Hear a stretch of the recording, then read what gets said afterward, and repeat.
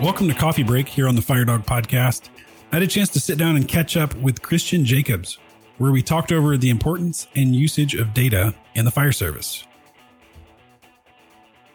Christian, welcome. I've heard so much about you from a couple of other folks that speak very highly about you, and we couldn't wait to have you on here. I know that there are many things we could talk to you about, but I'm here to talk to you today about data and the role it plays in Air Force fire protection. And I hear you've got some kind of mean skills when it comes to data. Well, thanks, Ben, for having me. And I'm glad to be here. But I don't know that I've got mean skills, but I know some stuff. And I try and share some stuff with folks as I run into them and as questions come up. But yeah, I started playing this game with pulling data out of ACEs, pulling data out of the FES IMS back in the mid-2000s when I got challenged to better track our training. And that kind of started me on that process, and it's grown since as accreditation has grown, and I've become affiliated with different departments that do accreditation. So how many departments have you been on? I saw with the info that we talked about before the show, you said you're actually never an active duty firefighter. You were active duty, but you came in it with a different career field. Yeah, no, I was never active duty Air Force. I took the road less traveled, and started out as an Army dude. Did the active duty thing, got out, started volunteering at my local volunteer department, got picked up with them as a pseudo part-time. Yeah, you can occasionally cover one of our paid guys from vacation type scenario. And from there, I got hired in Schriever in 2000, Chief John Harris, who's now retired. And that's the same John Harris that was at McCord, right? Was. He's retired. Yeah, right. Yeah, he retired out of McCord. He was my chief there. So great guy, big in the gym.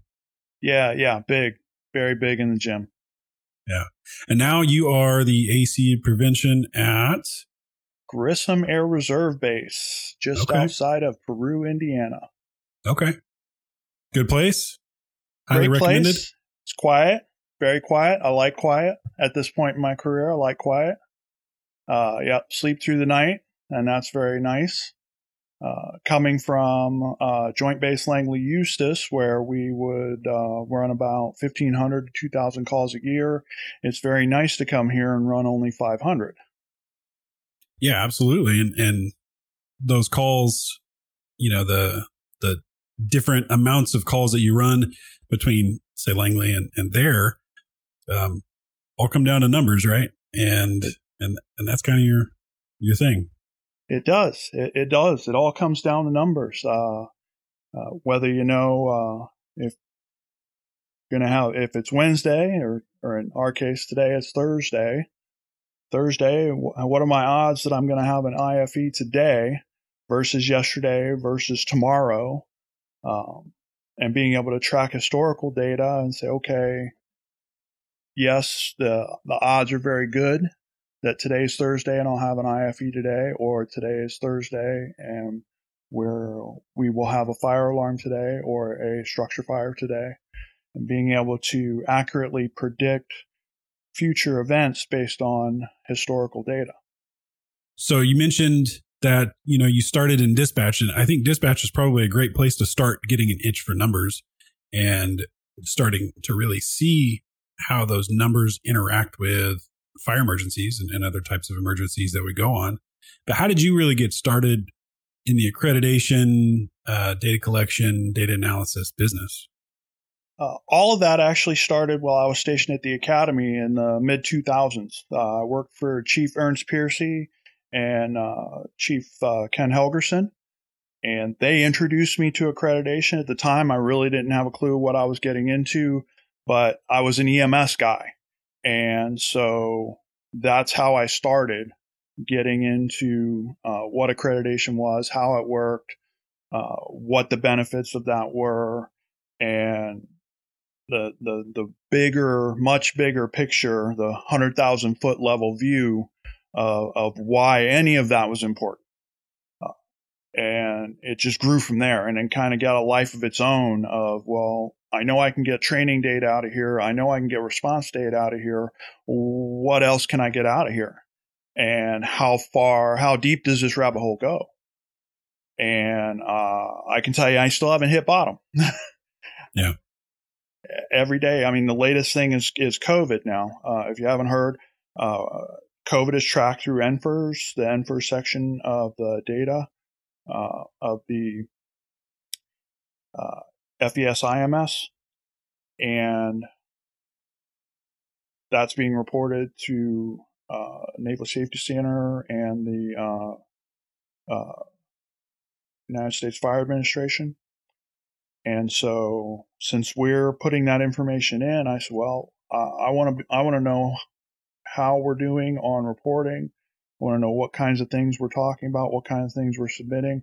And so I dove deep into it that day and managed to find that. And so, yeah, every day it's something new. It's something different. It's, hey, can I measure this? Can I measure that? Can I compare these two things? How does it work out? Does it change over time?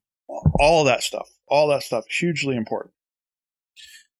Now, when you first started looking compared to today, have you noticed kind of any kind of improvement on how we collect data, how we look at data, analyze it, the different types of data that we're looking at? I can tell you it's changed a lot over the years. This is my third accredited agency.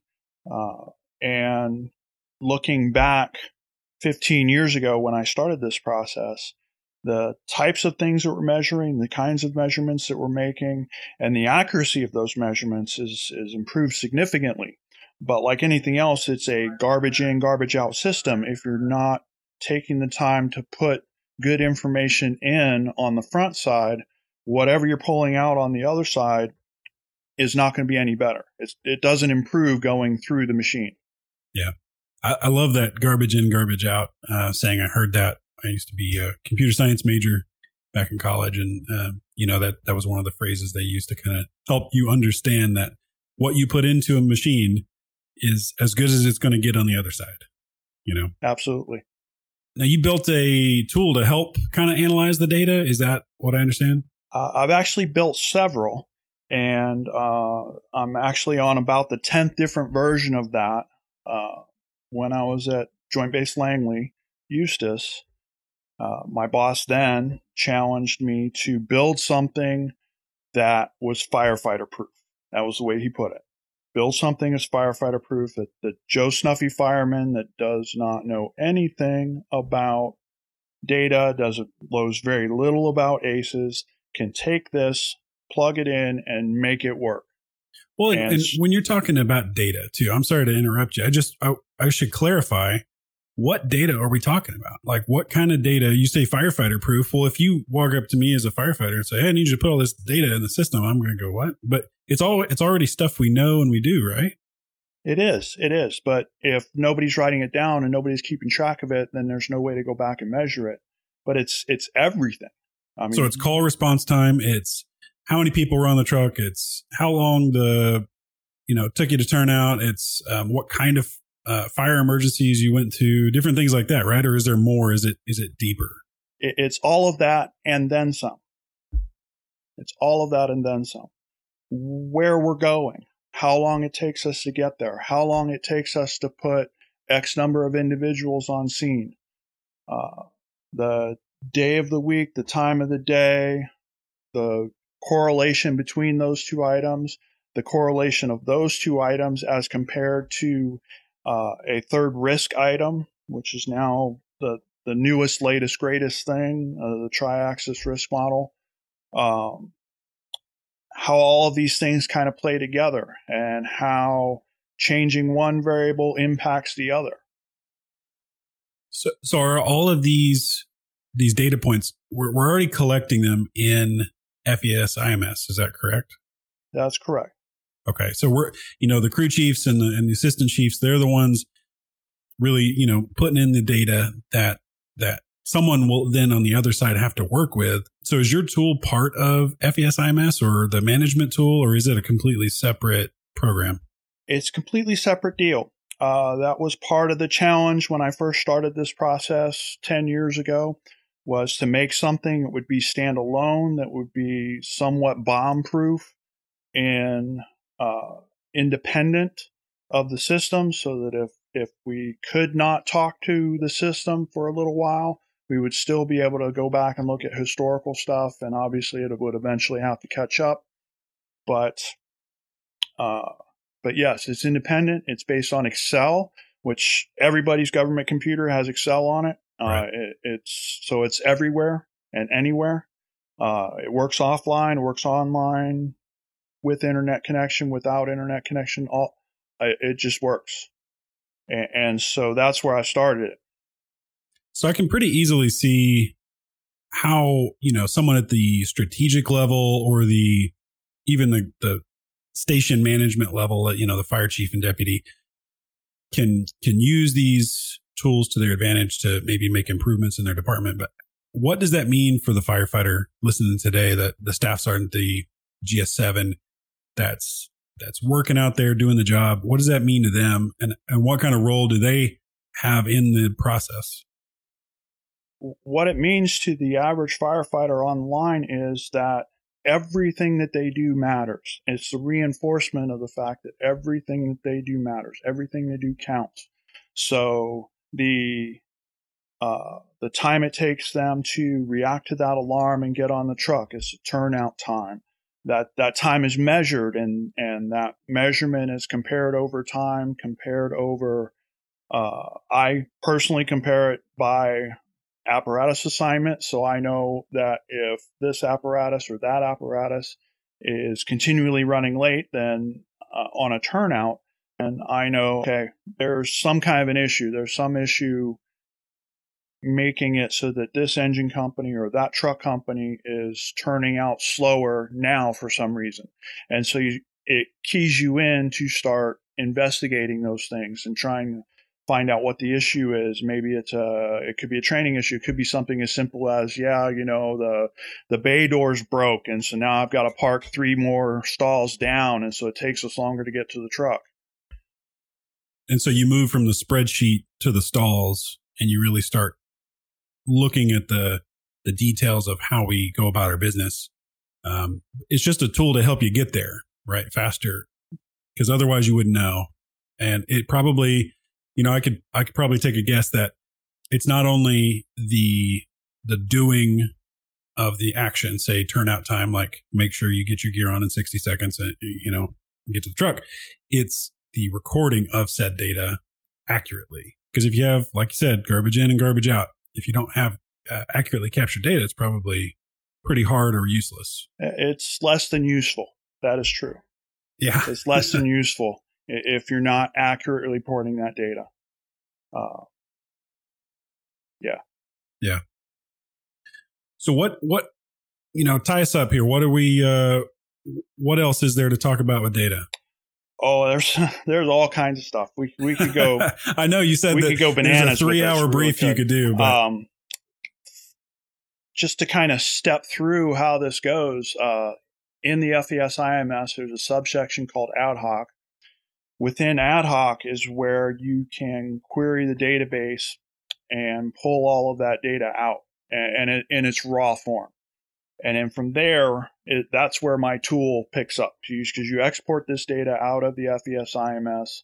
I export it into the Excel format just because it's easier for me to work with that way.